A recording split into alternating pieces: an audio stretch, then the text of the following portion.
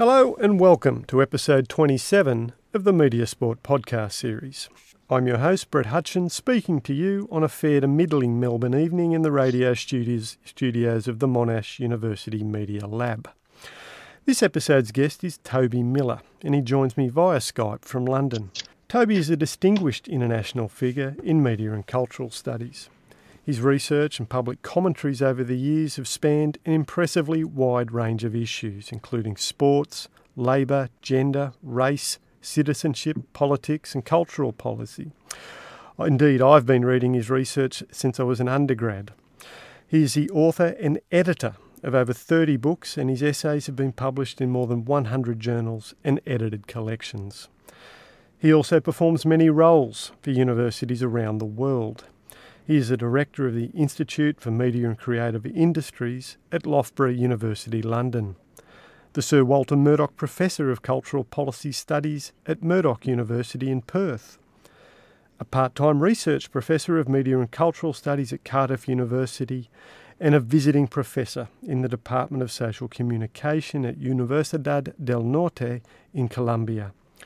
Further information about Toby's many activities can be found on his personal website, which is available at the following URL: www.tobymiller.org. The focus of our discussion in this episode is the relationship between sport and the environment. Toby's most recent book, Greenwashing Sport, has just been released by Routledge. I enjoyed reading it immensely, even as I bristled at the systemic environmental problems that are perpetuated by or intersect through the professional sport industries. It's a book that addresses sport as something that exists at the intersection of nature and culture, and indeed that intersection has a long history. Sport involves the exertion of human power over nature through modernity, but it is also perceived in some ways as natural because of its relationship to human striving and the body, and the fact that many competitions are staged in quasi-natural landscapes. Think, for instance, about the Winter Olympics and its staging in alpine settings. Toby goes on to construct his arguments by examining motor racing, association football, and the Football World Cup in particular, and the Olympics. It is also worth noting that Greenwashing Sport is a title that follows on from his excellent 2012 co-authored book, Greening the Media, which was written with Richard Maxwell. Prior to commencing our chat, I also want to acknowledge Toby's role in the creation of the Media Sport podcast series. It was his inaugural Cultural Studies podcast series, which started life in 2011, that provided the inspiration for my own efforts. Toby, thank you for joining me. Well, Brett, thank you for such a kind introduction, and it's a great honour to be with you. As your listeners will know, you are one of the most distinguished commentators and scholars in the area of media and sports in the world. So to be ushered into the podcast in this way by you is really something. Yeah, it's appreciated. Now, in seeking to understand why you came to write Greenwashing Sport, how does it build on your previous research on sport, but also the arguments you presented in Greening the Media? Well, I think in terms of my interest in sports, there were these 3 books I was involved in. One I co-edited with the late Randy Martin called Sport Cult, came out about 20 years ago. One that resulted from a long-term collaboration with Jim Mackay, Jeff Lawrence and David Rowe, Globalization and Sport, which came out in 2001, I think. Missed the Sydney Olympics in order that British scholars could have their work published in time for their research assessment exercise at the time. And Sport Sex, which came out also in 2001, which is about gender. And really those things encapsulated work I've been doing for a long time. And then I guess I fell into a world, as they say in trailers for Hollywood, in a world where Brett Hutchins, etc., must take on single-handed the forces of lightness. I fell into a spot where when people asked me to write about sports, I did, based on my previous publications. But I was required in a way to move into different areas related more to the media because of the kind of employment that I had. Plus, I always saw myself as a, I hope, informed and informing visitor to sports sociology rather than a real expert. So anyway, that was why there was a hiatus, if you like. In terms of the connection to those topics, it seems to me that if you're thinking about questions of inequality and power in sports as constitutive components thereof, as well as things like gender and race and class, which were the things that had preoccupied us in those enterprises, along with questions of cultural difference and multinational power, then pretty soon you need to get into the power question, not just in terms of the influence of one over another, but power as in electricity, as in light, as in the forms of energy that animate sports. And this began for me as an offshoot, in a way, from the Greening the Media work. As you said, Rick and I did that book in 2012, and since that year we've had a monthly column in Psychology Today, the online version of the Populist magazine with the same title, really itself emanating from something Andrew Ross gave me maybe 14 years ago, which was a report about the influence of electronic waste on the occupational health and safety and daily life of people in the informal sector working in China, so-called rag pickers. And as I got interested in that and thought of the connections that had to everything from filmmaking through to sports, I began to focus my thoughts around what does this mean if you're talking about watching a football game or going to a cricket match, or the difference between watching a football game on your telephone versus watching it on television. And that's really the story of the efflorescence of this wee bird. And what does sport tell us or reveal that, say, other areas of popular culture don't? I suppose, if without making direct comparisons, I suppose we could look at the environment through music or film or video games, things like this. What does sport get to in a way that perhaps some other subjects can't? Very good question. I think a core element to what sport can provide light on is to do with two things. First of all, those sports that are constitutively energy hogs. So motor racing, you mentioned that in the introduction, and I look in the book at Formula One and NASCAR, which is US stock racing, as many listeners will be aware, but also sports that are extremely spectacular, occur rarely, and involve an immense amount of travel. So here one thinks of the World Cup of men's football and also the Winter and Summer Olympics. These are things that, whereas Formula One goes on really around the clock all year, many other sports are seasonal. In the case of the Men's World Cup of Football and the Summer and Winter Olympics, they're quadrennial. They're compacted into just seasonal, but only semi. But everybody knows that they involve people coming from all over the world to be together in one place, and then, of course, traveling within that place. So it seems to me that there are aspects there that lend themselves to an ecological critique or awareness. One, areas like motor car racing. Two, areas like these mega events that require so much travel. Because one of the things that, for example, football fans here in Britain, where I am at the moment, focus on just domestically is the price of travel and then the price of ticketing. Of course, in a place like Australia or the United States, even for domestic travel, that can be immensely costly. And my hope is that the fans who are quite rightly activist about travel prices, accommodation prices, ticket prices, and so on as part of their support for their teams, can be made to think about not only in consumer terms, but also in citizen terms. In other words, ways that think about the impact on the natural environment as well as on their back pocket.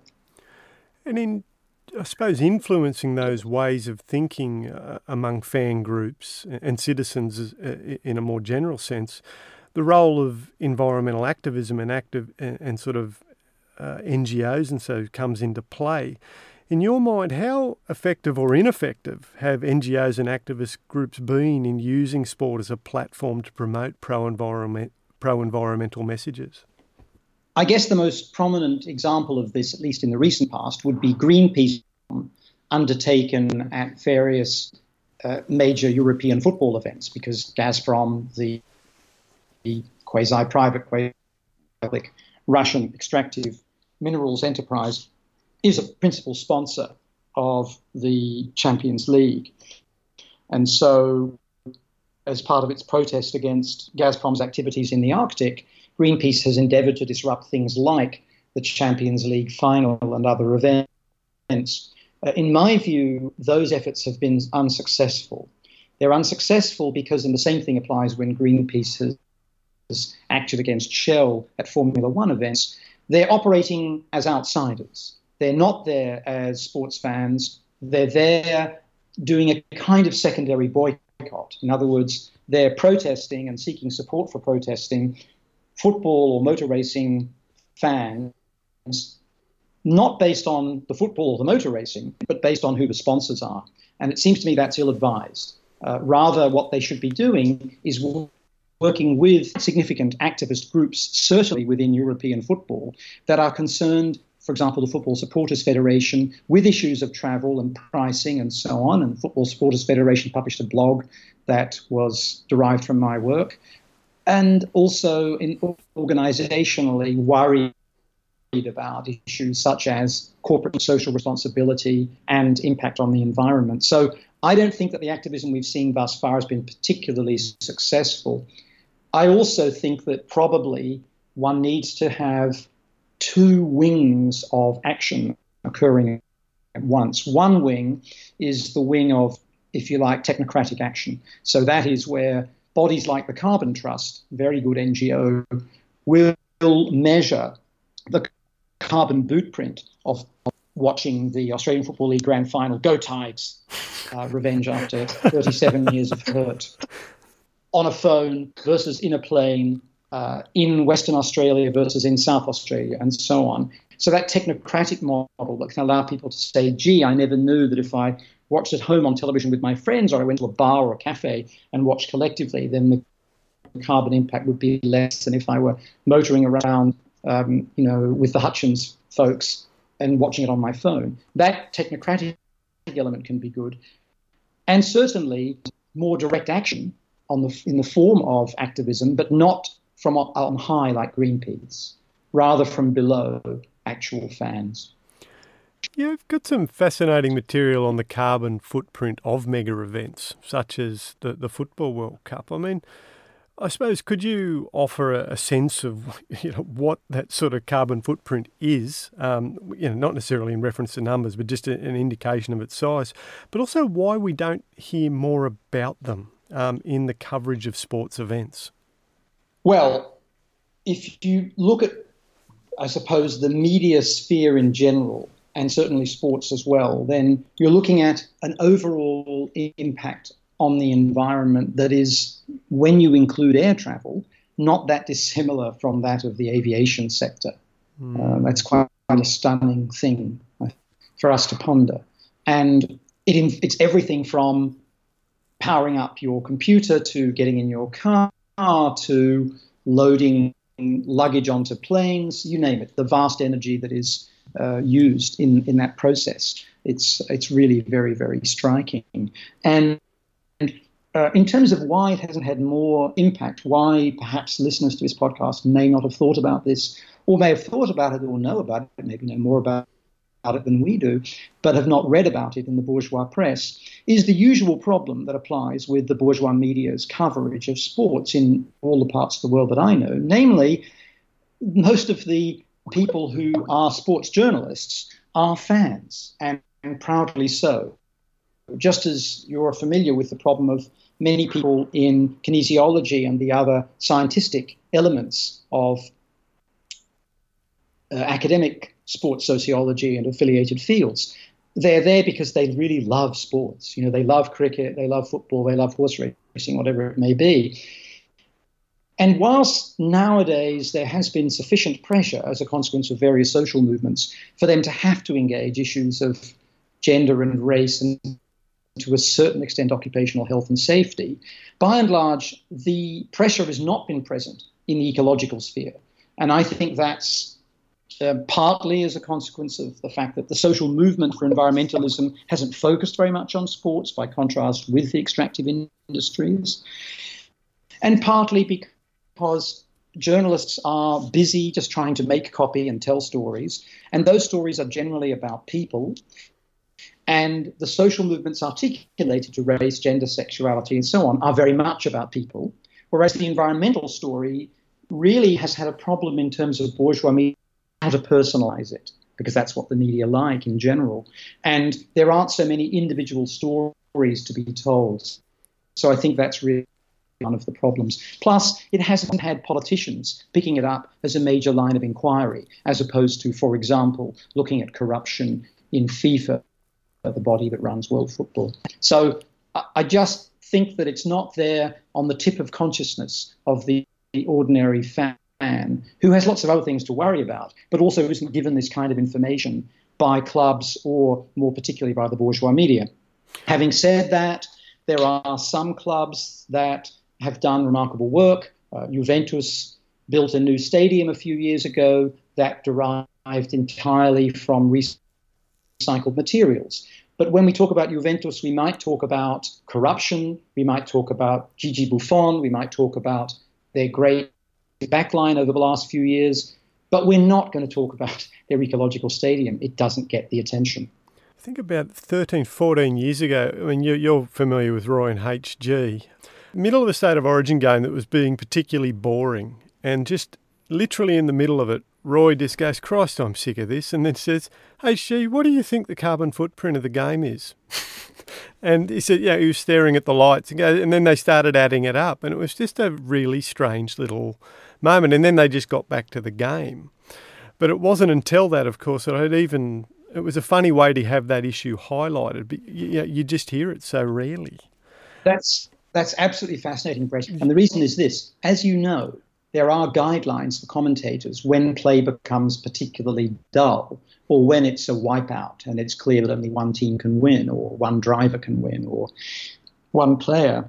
And really, those guidelines often are, take Henry Blofeld, the lamented retired cricket commentator, talking about pigeons and buses and whatnot. That's fine. That's a nice and fun thing to do, and it's quite evocative, actually, if you're imagining what life is like at a cricket ground. But wouldn't it be great if those guidelines included discussion of, for example, floodlights, radio, transmission, TV, and so on? Wouldn't that be fantastic if we could have that as part of the colour commentary when play itself is pretty dull? But Roy and HG, those great Australian comedian commentators, I think managed remarkably to blend, sometimes to blur, keenness for sports with really critical eyes and good humour. And I suppose it's their example in lots of ways. If I think back to 30 years ago when I used to listen to them on 2JJ, as it then was, the yes. Sydney-based radio station, were making political points all the time while doing so in a fun way that offended few people. And I think that combination of humour, pointedness, and fandom really allowed them to stand out, because they had all those three in equal measure. And a question about the title of the book. You sort of use the term greenwashing. Now, greenwashing, a term with a reasonably lengthy history, and it's in the context of sport. What does greenwashing actually refer to, and how does it connect to the core argument you're making about why professional sports and the corporations that sponsor them and profit from them are guilty of greenwashing? So the at least mythic origins of the term greenwashing go back about 30 years, when a quasi-hippie backpacking dude was going around the United States, checked into a cheap hotel, looked into his room and saw, perhaps for the first time, or noticed for the first time, a sign saying, "Save the environment, recycle your towels and hand towels," and looked at this and thought, hogwash, I think you're trying to save money on electricity, labour, and cleansing materials, and coined the term greenwashing to describe that process whereby a company or a government or any entity or person would endeavour to cover up their ecological activities or their business activities with the notion of being good green entities. And in the sports domain, what I'm really trying to get at is twofold. One element is that sports themselves are major polluters, and you've already mentioned the Winter Olympics as an example of that. The other element is that not only are they ecologically responsible for some of the crisis we're incurring in ways that we're not aware of, again, because we contrast them with the extractive or manufacturing sectors. But the second thing, the B, if you like, is that there are many corporate entities that choose to sponsor sports, as they do in other cultural fields, because this makes them look good in the eyes of the public. It makes them look as though they're interested in doing good rather than just making money. And this is the notorious corporate social responsibility ethos. They can throw a few $1 million at sports, and they get advertising, and they get advances in what is called the social license to operate. Now, both these concepts, corporate social responsibility and social license to operate, are not what pointy-headed academics talk about. They're what hard-nosed, dome-chromed, as Roy NHG would say, business people talk about. The social license to operate refers to this fact that for the extractive industries, for miners and so on, they have to get the legal right to dig up the land or the ocean. They have to get the monetary right by buying or renting space, but they have to go beyond that and get the social license as well. In other words, the endorsement of local peoples and national ones, whether they be indigenous peoples or others. An example would be that Chevron funds various activities by the Wayuu, an indigenous people who traverse Venezuela and Colombia in their national boundary, in order to try to gain their support. The Chevron company creates and funds a Wayuu museum. So that would be one instance. And this social license to operate is incredibly valuable to them. So they put in relatively small money and they get quite a return. So they both derive some sense of not being self-interested from their activities of sponsoring sports and simply benign overlords of our lives, at the same time as sports get money from corporations and trade on the mythology of their own greenness. And on the corporate social responsibility front, that's the wider question, not just the social license to operate, which is again showing we're good citizens. And here the point is not so much to gain the public's faith in contracts or mining operations already signed, sealed, and undertaken, but rather to elude regulation. The key element is to create a benign image in the mind of the wider public so that the wider public does not seek to act democratically in order to regulate the activities of these entities. What's your thought on the usefulness of the term social licence itself? In some ways, even the term itself, the notion of the social, being based in the idea of organic notions of community, but also invoking, the language of government and the state at the same time, that somehow someone somewhere is going to issue a licence. I think what you're gesturing at is the possibility that there's something positive in the idea of a social licence to operate. A role for social movements, a role for the social order, a role for government in determining what public views are of, for example, various corporate activities, that it takes us beyond just the realm of the legal requirement to obtain a license to do something to a space and the monetary requirement to do so. Is that right? Is that what you're referring to? Yeah, that's in the context of this book, absolutely. I guess I've seen it as a concept entirely colonized by business and treated it as such in the book. I think what you're talking about is something much more interesting and potentially very fruitful, that this actually might set in train the notion that there is a thing called the social and that it matters and that it should be involved in making decisions. So, yeah, I probably went too far down the route of the political economic pessimist in the book and didn't think enough about this other angle, which I think you're right could be very, very positive. And turning to another probably far overused term and a term that increasingly means everything and nothing, The sustainability. Now, looking at what you were writing, for example, around the Olympic Games, there's a lot of talk in Olympic host city promotional materials about sustainability. And indeed, the International Olympic Committee also makes much of its commitment to sustainability. Why is this term invoked so often, and how does it relate to what actually happens in environments, in the physical world?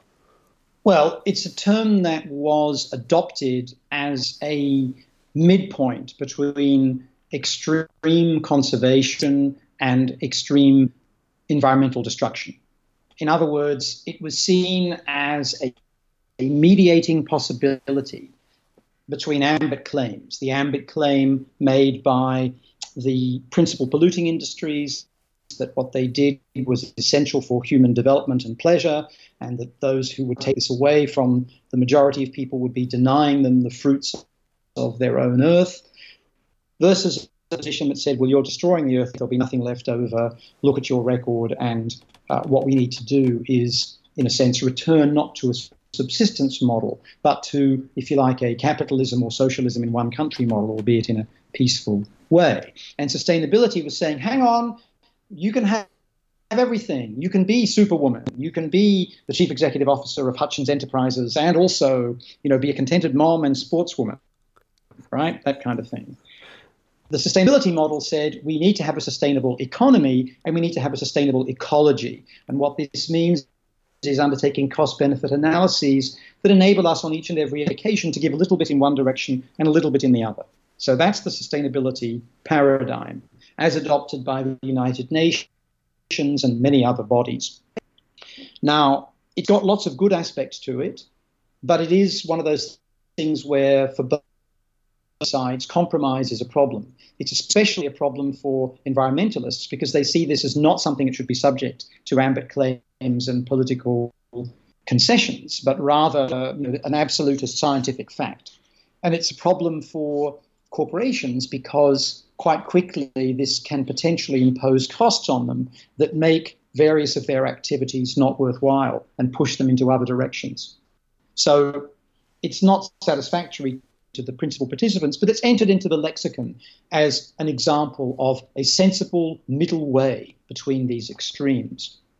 Now, when it comes to sports, it seems to me that it's a usable word, and I probably use it in the book. I haven't checked how often I do so in its various formations, sustainability, unsustainable, sustainable, blah, blah, blah. But, it seems to me it's become a word that does some work that people can accept, even though it has this rather sorry history of compromise when really one side of the argument is much sounder than the other. A question without notice. Besides Greenwashing Sport, could you recommend a book on the topic of environment, media, or something either old or new that you believe listeners should read? Well, on sport, there really hasn't been that much that I'm aware of, but there are very good individual bits of writing by Jules Boykoff, Boykoff, and also Max Boykoff, his brother. One of them, I forget which one, was actually an Olympian, I think, or certainly close to the US Olympic team. So the Boykoff boys, as it were, are very, very interesting. For people who are looking at sports more generally, Jay Coakley, Coakley, has written some great textbooks that I'm sure you've used and read, Brett, which include elements that touch on these things. When it comes to the media element, I'm not aware of good popular books / scholarly ones, but one place people can go to find out a heck of a lot is the Carbon Trust. Carbon Trust, which I mentioned earlier, is a British-based non-government organisation. It's a not-for-profit. It does contractual work of organisations, and it has some really excellent diagrams that depict the carbon bootprint of watching sports. They were good enough to let me reproduce them for free in the book. So it's worth going to their webpage. They have really nice colour illustrations that I think are very, very handy for alerting us to this. The other thing I'd say, not in terms of a recommendation, but a request, is that if there are sports fans listening, that you raise these issues to the extent you deem them pertinent with your clubs or your fellow players or fans. See whether people can draw some connection that may not have been always obvious to them between their pleasure or their work in sports and an environmental impact. We really need that connection to be drawn. Final question. What are you working on now, and what can we look forward to in terms of your research over the next couple of years? Well, at the same time as Greenwashing Sport came out, so did Greenwashing Culture, which is its equivalent, looking at museums and galleries and so on. And just this week, a new book is called The Routledge Companion to Global Cultural Policy, which I co-edited with Victoria Durer and Dave O'Brien. And I'm currently writing a book. The first time I've written a book in Spanish, I've written articles in Spanish and had them translated, called, in English, The New International Division of Cultural Labour. I'm editing a second edition of the 4-volume television studies greatest hits that I did with Routledge in 2002, bringing up to date major articles and book chapters written in English and published in the period, well, from the beginnings of television studies now through to, I guess, last year it will probably be. And I'm editing the Sage Encyclopedia of Global Popular Culture, which is a bit on hold due to my own inefficiency. But those are the things that I guess are occupying me right now. Fantastic. And look, Toby, thank you for your time and your willingness to speak with me for the Media Sport podcast series. It's genuinely appreciated. It's been a pleasure. Always nice to chat.